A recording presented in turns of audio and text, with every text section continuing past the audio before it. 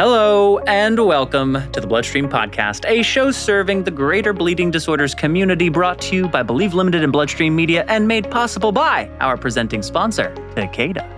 I am your patient advocate and host, Patrick James Lynch. And I am your healthcare advocate, nonprofit nerd, and other host, Amy Board, reminding you to please speak with a healthcare professional before making any treatment decisions. On today's show, we are joined by Greg Blamey, a physiotherapist from Winnipeg, Canada, and the lead investigator and author of Sexual Issues in People with Hemophilia, Awareness and Strategies for Overcoming Communication Barriers. Hardly sounds relevant. Baller topic. Don't even know why we had him on. Topic, baller. And he turned out to be a fantastic guest. You know, sometimes they're writers, yes. right? You have no idea. They're journalists. You have no idea. Not journalists. Even like clinical people. Clinical people. It's always a crapshoot. You're like, I don't know if the personality's going to be well, there. We might get like 5 minutes of anything maybe usable. This guy nailed it. So much so that we were like, we don't need two people to speak on this topic anymore. We just need Greg because he crushed it. Yeah, he might become a regular on this show. We loved Greg so much. Not a joke. So that's coming up in just a little bit. An interview that you, Amy Board, ended up having to play producer on. I didn't even play producer. I literally just had technical issues and had to turn my camera off the whole time. I'm not even in the interview, but I was in there. You got to come in at the end when we were off mic to get all of your energy out at the end. Yeah, and I had anxiety about it. And listeners, dear listeners, guess what my technical problem was? I just forgot to turn on my microphone. That's it. It was a button. It happens. It does happen. We like to pretend it doesn't and that we're past all of that professional. We're not. It was nice. It happens. So we'll have that interview. That's a bit later. Before that, I'm going to share some highlights from my recent Hemophilia Treatment Center comp visit. Not bragging. Love this. Not bragging. Love it. Calendar highlight for all of us every year, hemos, and I will tell you more about it. Nothing like inside scoop from other people's medical appointments. Nothing like it. And we will wrap today's episode with the latest from our Let's Talk Mental Health segment featuring our beloved Joshua Sterling Bragg, a segment that's focused on growing, evolving, and taking baby steps, and features nail polish. Wait, what? It features nail polish. Great. We got all that and more on today's episode. Welcome to Bloodstream. Listeners, as always, thank you for joining Patrick and I here on Bloodstream. Honestly, seriously. This is we serious. So appreciate each and every one of you. And if you haven't already, please hit that subscribe button on Apple Podcasts or Spotify or wherever you listen to podcasts. We say this every week. But honestly, the subscribe button is legit. It's so... Then you'll just get it. It'll just drop in your little guy, and you don't have to think about it. And I have a road trip today, and look at that, an hour and 10 minutes where I'm just going to love what I learn. Literally, don't you learn stuff on this show, listeners? I think you do. Anyway, episodes of Bloodstream can be listened to, also shared directly from the Bloodstream Media Facebook page. Wow. Everybody's on Facebook. No one's not on Facebook, unfortunately. Well, and as always, if you've got suggestions for topics or guests, if you have questions for Patrick or myself, ping us on social media or email us at mailbag@bloodstreammedia.com. Also, it's a great way to inquire about casting opportunities because we're always casting. Please reach out to me. I'm taking on all of the casting stuff because I like you guys best. Wow. I'm going to not take the bait. I'm not taking the bait. I do want to give shout outs though, because we've gotten some really good suggestions. Yes. And I have to admit, I'm a little behind on implementing them into some of our show prep and agendas. So for those who have been sending stuff and hear this call to action and are like, I told you about the shabba-ba-ba and you haven't talked about it yet. I know that. We will get to the shabba-ba-ba.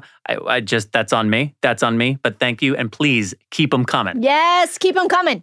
Listeners, before we jump into the meat of the episode, I also do want to remind you that the Bloodstream Podcast is made possible by our presenting sponsor, Takeda. Takeda. Yes, that's right. Takeda. Takeda. Takeda's got this website, bleedingdisorders.com, where you can learn all about Takeda's resources for and commitment to the bleeding disorders community. Takeda believes in a world free of bleeds. Amy Board? I'm for it. Oh, okay, great. And they're dedicated more than ever, even more than in the last episode, in their efforts to offer a wide range of programs and support to help patients throughout their treatment journey, wherever on that journey they may be. You, listener, can learn more by simply visiting bleedingdisorders.com. One more time, that's bleedingdisorders.com. And for their founding and ongoing support of the Bloodstream Podcast, I would just like to say, thanks, Takeda. Thanks, Takeda. Amy, I went to the doctor. You didn't go to the doctor. You went to the HTC. Boom, spoken like someone who knows. Different. That is a different kind of baby. day. I have to say, I sometimes fool myself into thinking, oh, that's right, adult hemophilia treatment center comp day. This will be easier, breezier. I think I may have even sent you a message that was like, hey, I'll make that meeting at 11. I may need to call in. Yeah, you did not. I was 2 hours past that meeting. Yeah. That meeting wasn't happening. I didn't make the next meeting. It's a marathon at the treatment centers. So I don't know. Maybe 1 year I'll learn that these actually go longer than I want them to. But, for those out there, a lot of you know how these go, right? You meet the hematologist, you're meeting with the nurse, the physical therapist, you're going over updates and stuff. My ankle thing has sort of been my big ongoing story. And I met with Dr. Luck, the orthopedic surgeon, again, 4 weeks ago now. Got my second shot, cortisone 4 weeks ago. Oh, so I'm moving around like I'm just a fluid guy out here. So checking in on what the various kind of next steps may be with Dr. Kwan, getting her take, talking through treatment stuff, talking about some slight adjustments, all very good, testing out range of motion and going through stuff with Dr. Cindy Bailey, shouts out there. But there was something that not related to my health that I learned at this appointment and was like, how have I not heard this before? And then I was like, should I have heard this before? Am I derelict in my duty? Have I not heard this before with the science fair and the global hemophilia report and whatever else? And all the things. You're always in all my of de facto science degree? Yeah. Not in science, you have a theater degree. I do not have a theater degree. I have an acting degree. It is very narrow. So this was my big learning, that AAV gene therapy, heard of it? So for both hemate and factor VIII, factor IX, heme A and heme B, in both cases, the vector, as we know, travels to the liver. Right. And then cells within the liver recognize, hey, vector, extract the genetic code, read that as though a blueprint, and then from that, produce the proteins that we are not naturally producing as people with hemophilia. Here's the wrinkle that I was like, again, how am I just learning this? Within the liver are cells called hepatocytes. Hepatocytes make up like 75-80% of the liver's mass. They have a bunch of different responsibilities with protein synthesis and metabolism. And one of the things that they naturally do is produce factor IX. So when the hepatocytes, which is the target for these vectors, recognize, factor IX genetic code, cool, read it, make factor IX. Right. That's what they do. And that's what they would do were it not for hemophilia. Okay. Factor VIII, however, is not made in the hepatocytes. Factor VIII is made in the endothelial cells. Patrick, endothelial cells, isn't that skin? A hypothetical person. Yes, that's true. And endothelial cells also, as I just learned, are surround things such as the liver. So there are endothelial cells. Wait a minute. They surround the outside of the liver or surround the lining of the inside of the liver? Do we know? Do we care? My guess is the latter. I don't know. We should care. Neither of us are scientists, but both have theater degrees. The big takeaway, mine's an acting degree. Okay, great.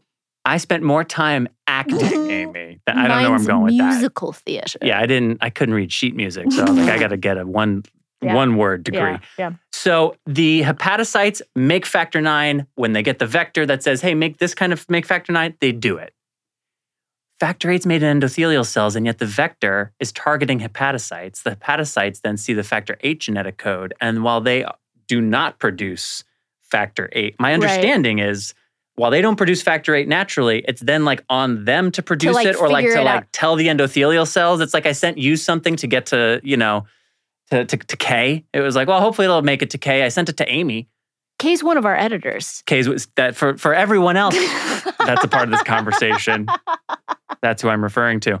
But you know what I mean? Like, so that suddenly kind of made me think a little more. Well, maybe that has something to do with what we're seeing in the data and the variants and the lack of durability. And that's not the cell that does that job. Right. So that just seemed really, I don't know. I want to ask more nerdy people we talk to about this now, but I was kind of stunned sitting in that appointment being like, how am I just learning it? That seems like big information. That seems like big information. Did Dr. Kwan say like, that's why we're seeing it's tricky, I guess? Is that... She suggested that's one of the theories. And I want to be careful about speaking for her. Yeah, but that is one of the theories for why we're seeing the data that we're seeing. Interesting. Which logically makes sense. But it's like, and again, like one and done therapy, it's not going to the intent. I don't know. It just... That's fascinating. Lots of variables, I have right? not heard that either, obviously. But listeners, that was a curveball, right? You did not think that was going to come out of Who knew Patrick's about that? HTC visit. No one did. But also, no one knew that was true before just now either. So look at this. We're informing people as we learn stuff. But I also, I'm totally, I was like, I feel like I should have known this. Is there anything else we need to get to before we get into the interview with my new best friend from Canada, Greg? I don't think so. I think Greg crushes it. Also, what is a physiotherapist? And is that different from a physical therapist? It feels like it because it's like a different word. Physio is different. Right, but just like Celsius and Fahrenheit. So right now when my friends in London are like, it's so hot, it's 40 degrees Celsius. You're I'm right. like, I don't know what that means. It just, once again, feels like, why are we using different stuff? But in any event, Greg is a physiotherapist. He is the lead investigator and author of Sexual Issues in People with Hemophilia, Awareness and Strategies for Overcoming Communication Barriers. And that interview is coming up right now. Joining me now is physiotherapist Greg Blamey. Good morning, good afternoon, Greg. How are you? I am fine. Thanks very much, Patrick. How are you? I'm great.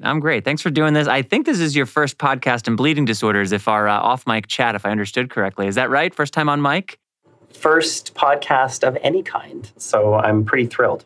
Wonderful. Well, happy to be your first. Very exciting to have you here. You're a physiotherapist at the Hemophilia Treatment Center in Winnipeg, Canada. But can you give us a little bit more of your background? How did you get involved with physiotherapy, hemophilia, and then when did sexual health and bleeding disorders become a particular focus? It's sort of funny because I got involved in physiotherapy because when I was a teenager, I played a lot of sports at a high level and had a lot of injuries. And so I had interacted with physiotherapists from a sports medicine point of view quite a bit.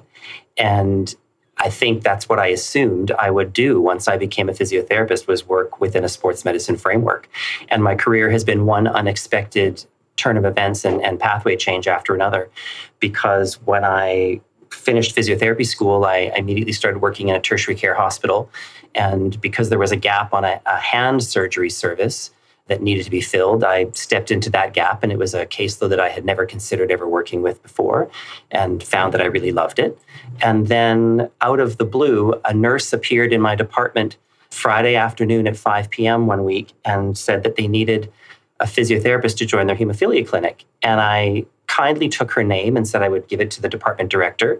And she said, well, I was hoping to get somebody involved quicker than that. And I said, well, I'll give it to him on Monday morning.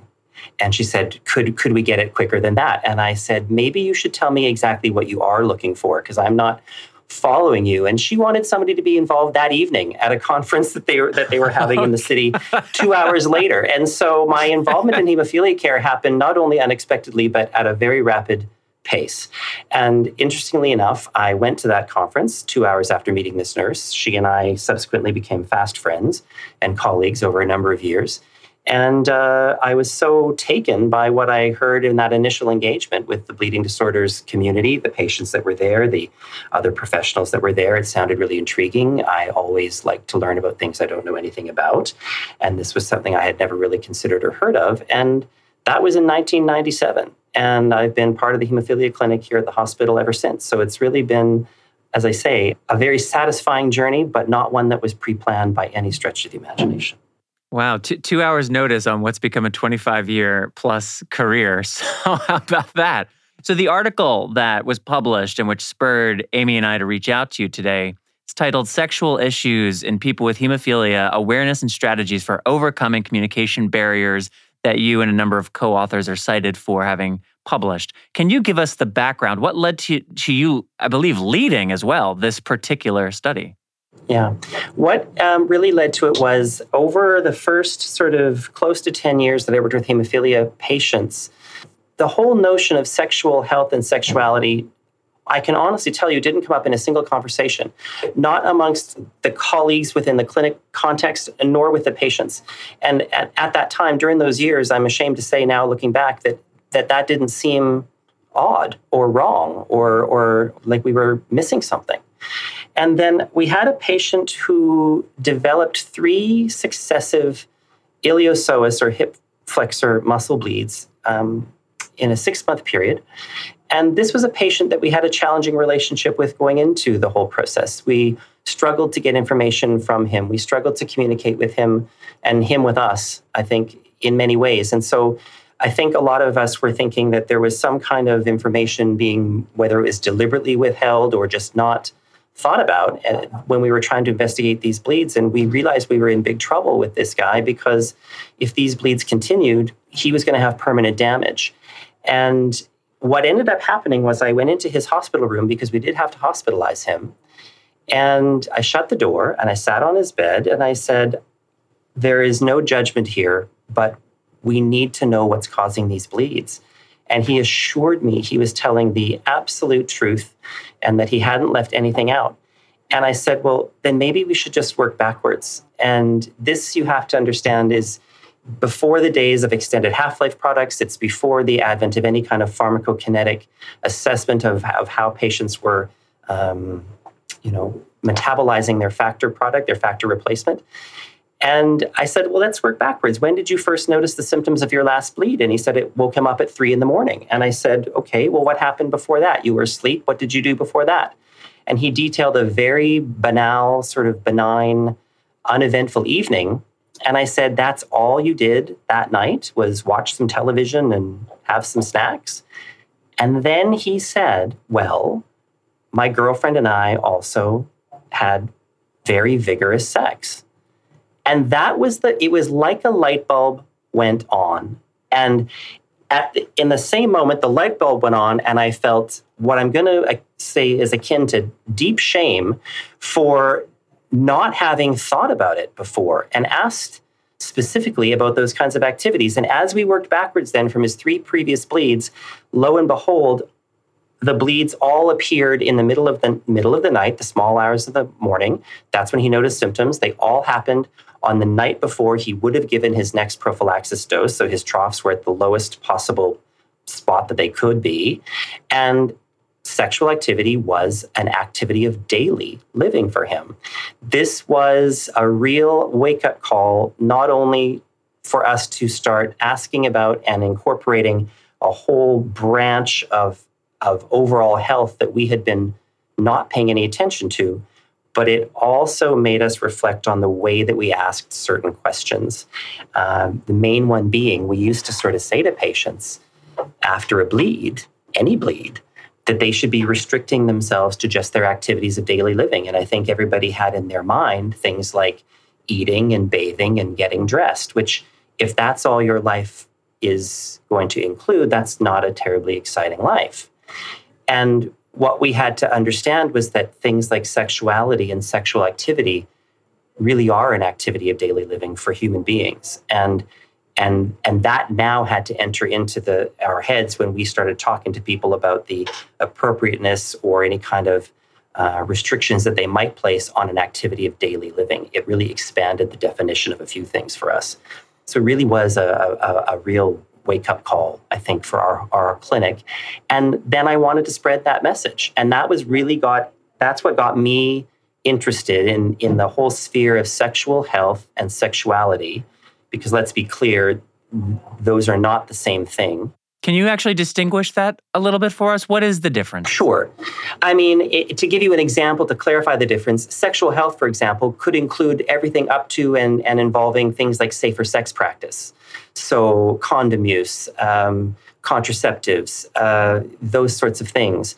Whereas as a physiotherapist, I am an expert in the musculoskeletal function of the human body. I am interested in the physical act of how our bodies respond to, are involved in, the positions that we get into, and how our bodies tolerate those positions, and the physicality of sex. And so sexual health, I think, is the broadest term we could use. Sexuality can include a whole lot of more activity-based, I'll say, descriptors within it that is much more akin to the kind of expertise that I bring to the table as a physiotherapist. Gotcha. Okay, appreciate that. That's very interesting. So the Sexual Health Strategies for Effective Communication pilot program that was trialed in Canada and aimed to assess healthcare provider readiness and ability to discuss sexual health issues with people with hemophilia and test communication tools to facilitate these conversations. So how did you go about that assessment, and what methods did you use, and what did you learn? Right. What we sort of determined was that what we had experienced at our clinic was likely not to be any different than the experiences that the rest of the clinics in Canada and beyond our borders were experiencing. And we figured if we were not paying attention to sexuality and sexual health, there was a pretty good chance that our colleagues at other comprehensive care clinics weren't doing it either.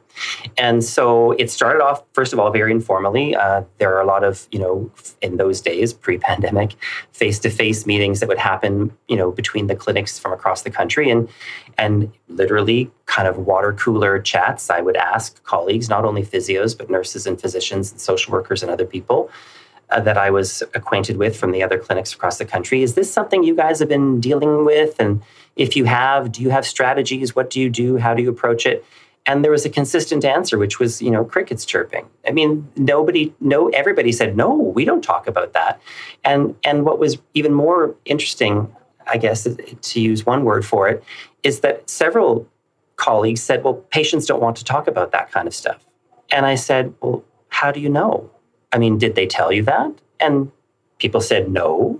So there were a lot of assumptions being made, I think, about what was and what was not fair game for discussion within the context of the hemophilia comprehensive care clinic. And that's the term that came from us, not the patients. Comprehensive care is something that we said we were offering.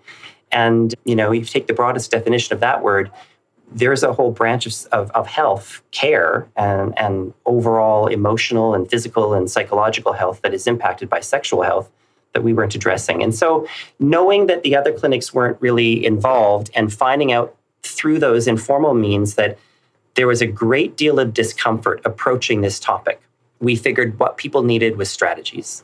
People needed some kind of an assist to open the door to the conversation. I had already published at that point a small book called Sexual Health and Hemophilia, Preventing Joint and Muscle Injuries, which is purely based, again, on the physical elements of sex. But what it does is it lists in a graphic format, and by that I don't mean shocking graphic, I mean just pictorial, as well as there are charts, there are written descriptions, there are pictures of a couple engaged in sexual activity in different positions. And then overlaid on that is a means for a person with hemophilia to compare those positions to their own body and where their target joints are, where their most problematic muscles and joints are. And it allows a couple to choose a position that is going to put the most minimal amount of stress on the joints and muscles of that person with a bleeding disorder where they have the most difficulty. And so when that book got published, I found that people were very grateful and thankful and using it as a physical tool to open the conversation. Here I have this book. It relates to sexual activity. And then the conversation broadened from there, and it included a lot of things that the patients or the loved ones and the partners might have brought up. So the study that you referred to was sort of the same thing in that we were looking for providing tools to our colleagues that they could use to open conversations. And we partnered with an institute in Calgary, nothing to do with bleeding disorders, but everything to do with sexual health. And that was a really great addition to the team of researchers on the study, because that brought that took us out of our own heads in terms of the bleeding disorders community into experts in sexual health writ large, regardless of any kind of chronic disease state. And that was where some of the tools came from. So in answer to your question, we piloted it with a clinic in Calgary. We asked the staff there to self-assess on a questionnaire their readiness, their comfort level in discussing sexual health and sexuality with their patients. Prior to the pilot, we had them redo the questionnaire after the pilot to see what had changed. We used a lot of case study-based scenarios and group discussion and feedback after the case scenarios had been done to determine what worked, what didn't work in terms of communication strategies.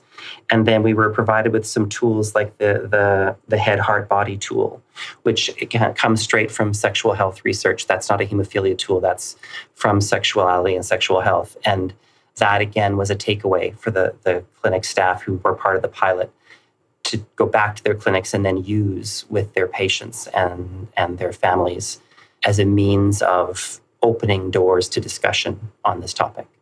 Can you tell us a little more about that tool? I was intrigued by it in reviewing the article. What exactly is the head, heart, body decision-making tool? It's meant for the person who's going to be having sex. That's who it's meant for. It's a self-assessment tool, it's so described. And it's really to help you assess what your readiness to engage in sexual activity is. And that could be a teenager or a young person who is thinking about having sex for the first time. It could be a person who is recovering from an illness or, in this case, context with hemophilia, perhaps a bleeding episode, and they are looking at starting to re-engage in sexual activity after an injury or a surgery or something like that. So it's really a tool to help you assess your readiness for sex. And it looks at 3 different areas: your head, your heart, and your body. So it's really, what are your thoughts about re-engaging or engaging in sex? What are your feelings about it? And is your body ready for it? So you start off with your head and you ask yourself questions such as, or something like, why is it that I'm doing this? Why am I thinking of doing this? Do I agree with what's going on, the situation that's in front of me? Does this fit with my values? You really think about whether or not what you're about to undertake is something that you, from a cognitive perspective, I suppose, are you ready for it? And then you go to your heart, which is really your feelings. And that's more about whether or not you feel safe in this engagement with the other person. Is this something that you're happy about? Does this make you feel good? Does this make you feel excited, or does this make you feel nervous? It allows you to assess what it's making you feel as opposed to what you might think. And then you really have to turn to your body and say, is my body ready for what I'm about to do? Do I have the physical capacity to do this activity with this person in this way? And it really just, I think, simplified it for people into 3 areas to consider. And if you see red flags for yourself in one or more of those areas, it's a message to sort of pause. It's not saying don't do it. It's a message to just give a little bit more thought, perhaps, about the area that seems to be the sticking point, whether it's what you're thinking, what you're feeling, or whether or not physically you're really ready for what you're about to undertake. So what did you find in terms of tools and strategies? What seemed to be particularly effective? What raised unexpected conversations? What will give us a little insight there if you could? I think what really was the aha moment for everybody was that it was an uncomfortable look in the mirror. And it really made people reflect as professionals on what they were projecting onto their patients, as the patients not being comfortable discussing this, when in fact it really was the professionals themselves who were uncomfortable bringing it up.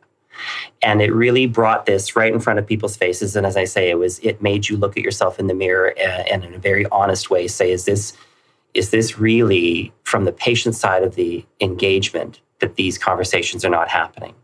Because when we did the case-based scenarios and people really had to then, it was role-playing and case-based scenarios, and professionals were now on the other side of the equation, because in these case sort of role plays, they were the part of the patient or of the partner. And they realized that they really would have wanted to have the information, and they wanted to know what the professionals had to offer in terms of answering these questions. And when they put themselves in the shoes of their patients, they really realized that no, it's really coming from our end that these conversations have not been welcomed, they haven't been invited.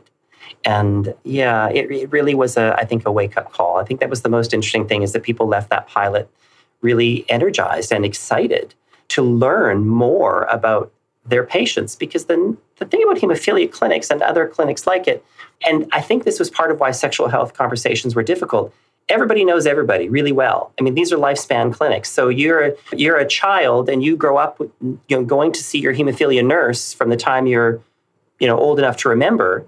Well, now you're going through puberty, and this is the person that you have to talk to about starting to have sex with your partner, with a girlfriend, with a boyfriend, with another person, with a group of people. And it sort of feels like you're talking to another mother in a way, because this is someone that you have a somewhat intimate relationship with. And from the other side of the equation, nurses and other professionals at the clinics who've been working with these patients for a long time, again, this is an evolution of conversation that feels a little bit challenging, because it's a new field of endeavor that your patients are kind of exploring, and one that's very personal.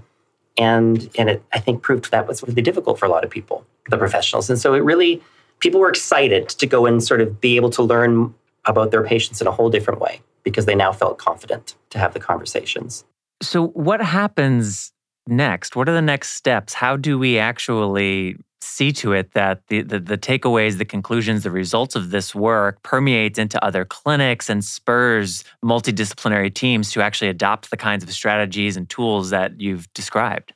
What we certainly want to do, and the pandemic, of course, over the last 3 years, this has really put the brakes on the process in terms of this pilot program being rolled out to more clinics across the country, because this is something that really does not lend itself, this pilot program, as easily, we felt, the group that worked on this, to virtual engagement. This is much more effectively communicated and worked on and practiced in face-to-face communication. And if we knew for sure that that wasn't going to be possible again, I think we might have explored a virtual kind of version of it. But always expecting that we were going to get back to the ability to have these face-to-face conversations with our patients in clinic and with each other as colleagues. The decision really was to sort of wait till that could happen before we took this to a lot more other clinics for more piloting and implementation. But in the meantime, because everybody is so connected within Canada and the bleeding disorders community, and I don't mean just the professionals, the patients as well, word kind of spread like wildfire. And these tools were shared widely on email groups within discipline-specific groups. Our nurses group meets with each other, or the physiotherapy group meets with each other, and then there are cross-discipline meetings that happen. The patients are in close contact with each other, not just within one clinic or within one province, but across the country. And we found that patients were saying, hey, you know what? My clinic is now asking me at my annual visits, or when I go into clinic, they're asking me about whether I have questions related to sexuality and sexual health. Is your clinic doing that? And then we had, patients in clinics where that wasn't happening saying, I've heard from my friend or my cousin or whoever it is who lives in Calgary that this is what they're discussing with him at clinic. Could we talk about that? So it really took on a bit of an organic expansion in addition to what we might do as a formal program rolling the pilot out further. That's neat to hear. And for patient and caregiver and partner listeners out there, we'll have a link to the article in the program notes. And to Greg's point, simply referencing in the clinic awareness that there's been some study and research done into sexual issues and tools and health and strategies, and to ask your clinicians, have you heard about this? That might be a way to open up the conversation without saying, I'd like to talk about my sexual health, please. Just ask, are you aware of this research? I also want to ask as a final question, Greg, and thank you again so much for coming on. I don't know that we've talked about sexual health much in the 5.5 years that we've been doing this podcast. So I can't say, you made the point earlier about the first 10 years of your career and not talking about sexual health and that feeling normal. Well, I can say we've been doing podcasts for quite a long time and we don't really talk much about it either. So, guilty in company. But my final question for you is about sexual health in general. And for the patients and the caregivers and the partners who are listening, are there any resources, websites, or places you may direct people? You mentioned your book, which we will also include a link to in the program notes, because specifically for people with bleeding disorders, what an extraordinary resource. But is there anywhere else that you would encourage people to visit to learn a little more about how to engage with their sexual health, how to bring that into HCP and HTC visits? Right. The best places to go, and I'm most familiar with what's available sort of within the Canadian community here in terms of the resources available through the Canadian Hemophilia Society, the patient organization that has provincial chapters. This would be the National Hemophilia Foundation equivalent, if we're talking about the United States, where there are state, chapters and offices and affiliates of the larger national organization. And all of these entities have educational resources available on their websites in their educational materials section. And a lot of the sexual health information that is available can be found on those pages.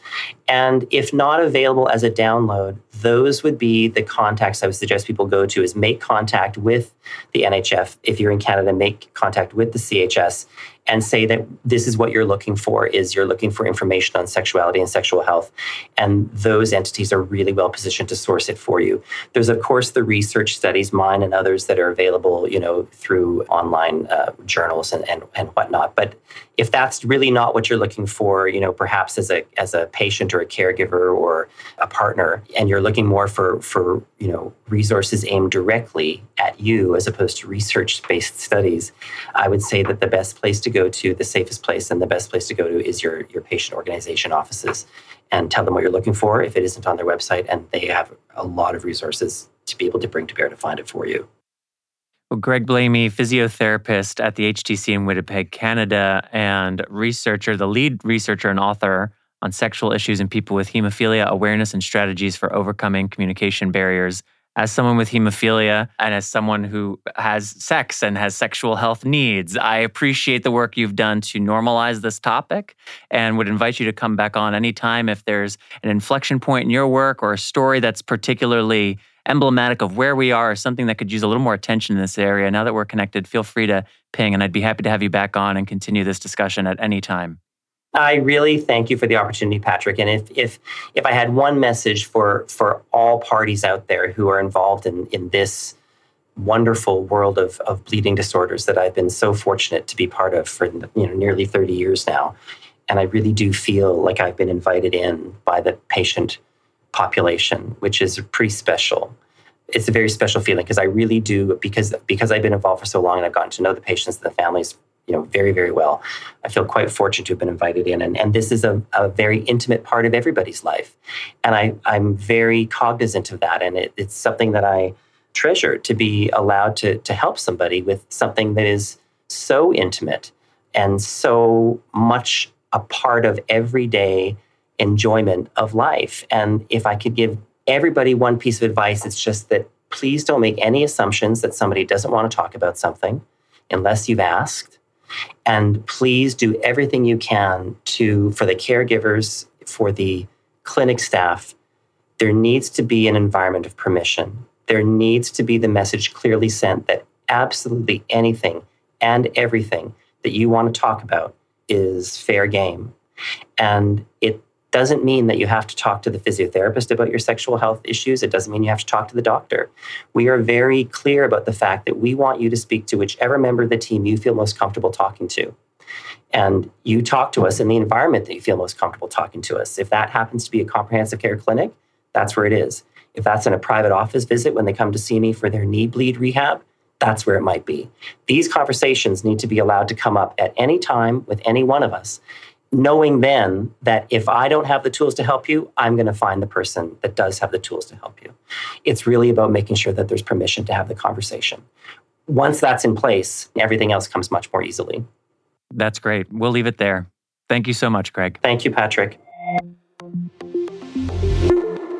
Oh, I loved Greg. He is going to become a regular. I think so. Listeners, I'm interested to hear what you thought about that conversation. And we'll put a link, obviously, in the program notes for the paper so you guys can read on your own. Mm-hmm. It's just something we don't talk about a lot. And I just thought, I thought it was fantastic. Hopefully we'll see him at like conferences and stuff. Yeah. I'm also expecting a copy of his book that he references coming this way at some point in the near future. So maybe we can do a little fireside reading. Yeah. And we can show the pictures, all the different ways that you can engage sexually. I love it. That would be a fun Bloodstream live stream. I think everybody would be really comfortable with that. Everyone would love that. Let's put that one on Facebook too. All the moms would love that. Would go over big. Yeah, huge. Yeah. It's gonna be great. So let's move on. Let's go to our next segment, which is Let's Talk with Joshua Sterling. Talk. I love Let's Talk. I do too. It's going to be great. On today's segment, Josh talks about growing and evolving as a human and the idea of taking that first step towards doing the thing you want to do, but you feel like you can't. Feels deep. Wow, that was you had a thing there. This is a segment for you, you Amy want Board. to do it, but you feel like you can't, like you're holding yourself back. Anyway. What are you holding back, Amy Board? That's a whole nother show. Amy, let's talk. No! Let's Talk, a partnership between Bloodstream Media and Sanofi, aims to create an environment where we can have open, honest conversations about mental health in the bleeding disorder community. Let's Talk strives to shed light on the topics that are often invisible and not spoken of in the community and shares tips on how to care for your or a loved one's mental health. If you or someone you know has experienced feelings that have impacted your mental health, talk to your healthcare provider and find educational resources at letstalkmh.org. Sanofi.com. Sanofi is proud to sponsor this podcast segment because they believe that each one of us has a story. Visit shareyourwhy.com to meet the Sanofi core team and hear from them and members of the community about their story and passion for the hemophilia community. Now, let's get to this week's Let's Talk segment.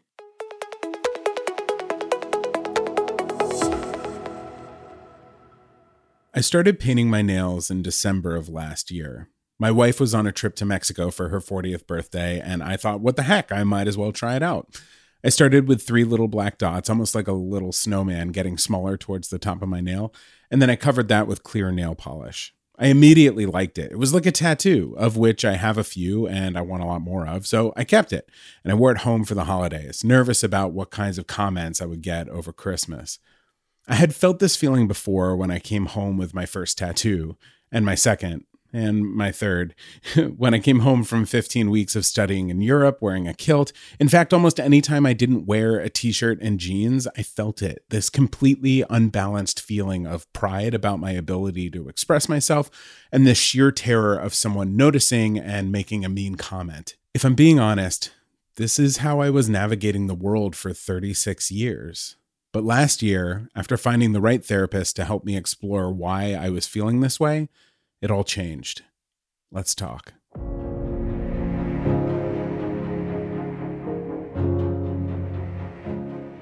I think for me, when I'm offered a new opportunity, I try to jump at it as much as possible. This is the voice of Corey, who was interviewed at HFA earlier this year. Something I talked about earlier was climbing a mountain to go to a friend's wedding recently. And that was certainly a kind of a scary and daunting proposition. But I know that through my own sort of preparation and training and over the past couple of years that I thought that was something I could do. I knew that there was going to be a good support team around me, just in my friends being there. There was about 20, 25 people that went up the mountain that day.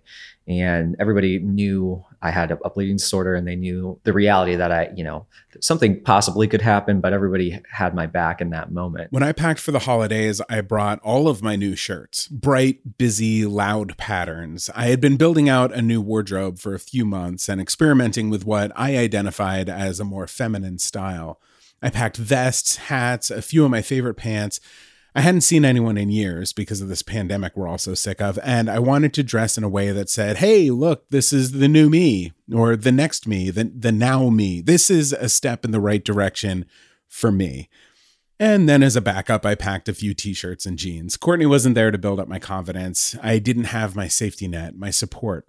But I was being brave anyway, and she was going to meet me in New Jersey the following week. So this is who I want to be. So just be, right? So a few days later, in one of my loudest shirts, a vest, and a big old hat, I go to visit my grandma. My grandfather passed away during the pandemic, and I wanted to make sure to spend some time with her on this trip.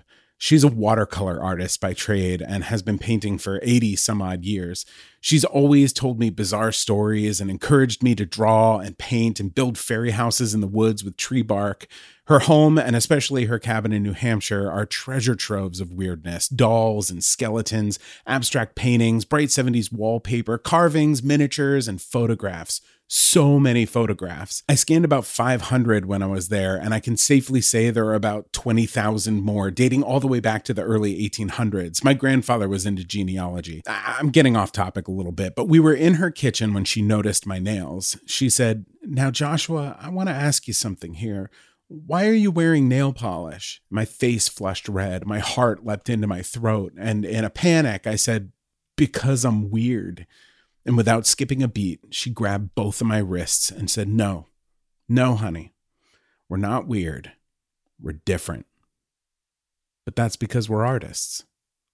Whenever I'm doing something, I try to not do it alone. I think that's a really important thing to remember when doing any kind of new scary activity, is if you go at it alone, there's a lot that can go wrong. But if you have other people around you who know your situation and who can lift you up if you're sliding down a little bit, that's super important. In January, I went from 3 little dots on my fingernails to full color. I stuck with blues for months, but each time I got them done, I got a little bit braver and a little bit braver. And with this evolution came a more bold expression through my wardrobe. My confidence and my style were evolving. Hand-bleached overalls, cutting the sleeves off of shirts to make them into vests, a leopard print jacket. Just hearing that little bit of support from someone I love on the other side of the country, someone who doesn't get to see me every single day and wasn't shocked to see the person I'm growing into, lifted me up so much.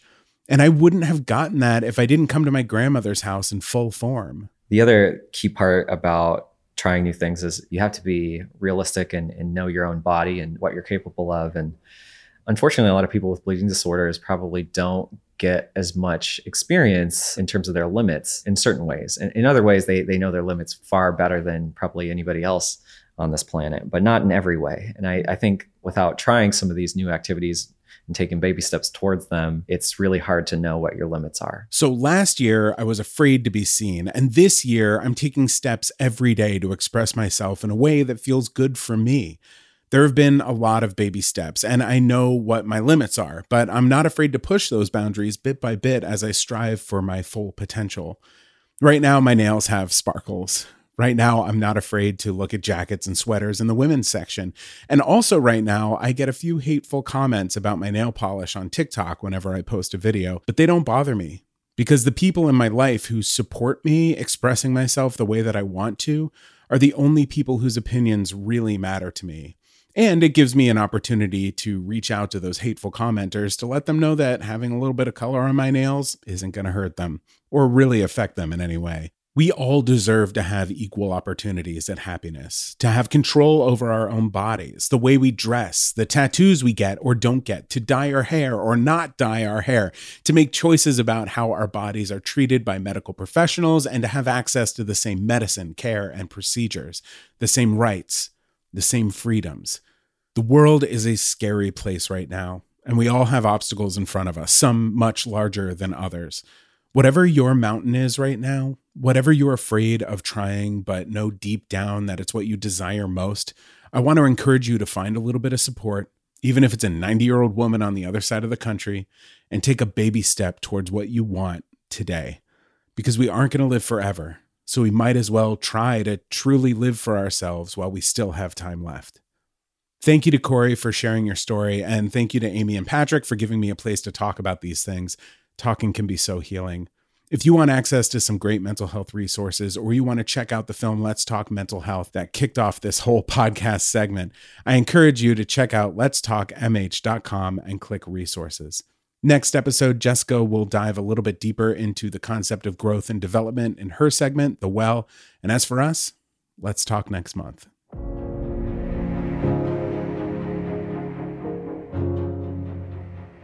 Once again, Joshua Sterling Bragg, thanks for delivering a phenomenal, personal, compelling segment. And thanks, Corey, as well, for your contributions to today's Let's Talk Mental Health segment. Again, made possible by Sanofi. Thank you, Sanofi, for your support there. And that, Amy, brings us to the last segment of today's episode, which leads me to ask the only question I have remaining, which is what's coming up next on Bloodstream? What's happening next month? Oh my gosh. Next month is August, everybody. That is true. You are a walking calendar, Bordeaux. August of 2022. It seems like it has flown by. We have a great episode coming up in 2 weeks. Reverend Cassandra Campos McDonald is going to be back. She has been part of the last 2 seasons of the Pain Pod, and she has some updates about her mental health and pain journey, her chronic pain journey. She teased them in an email.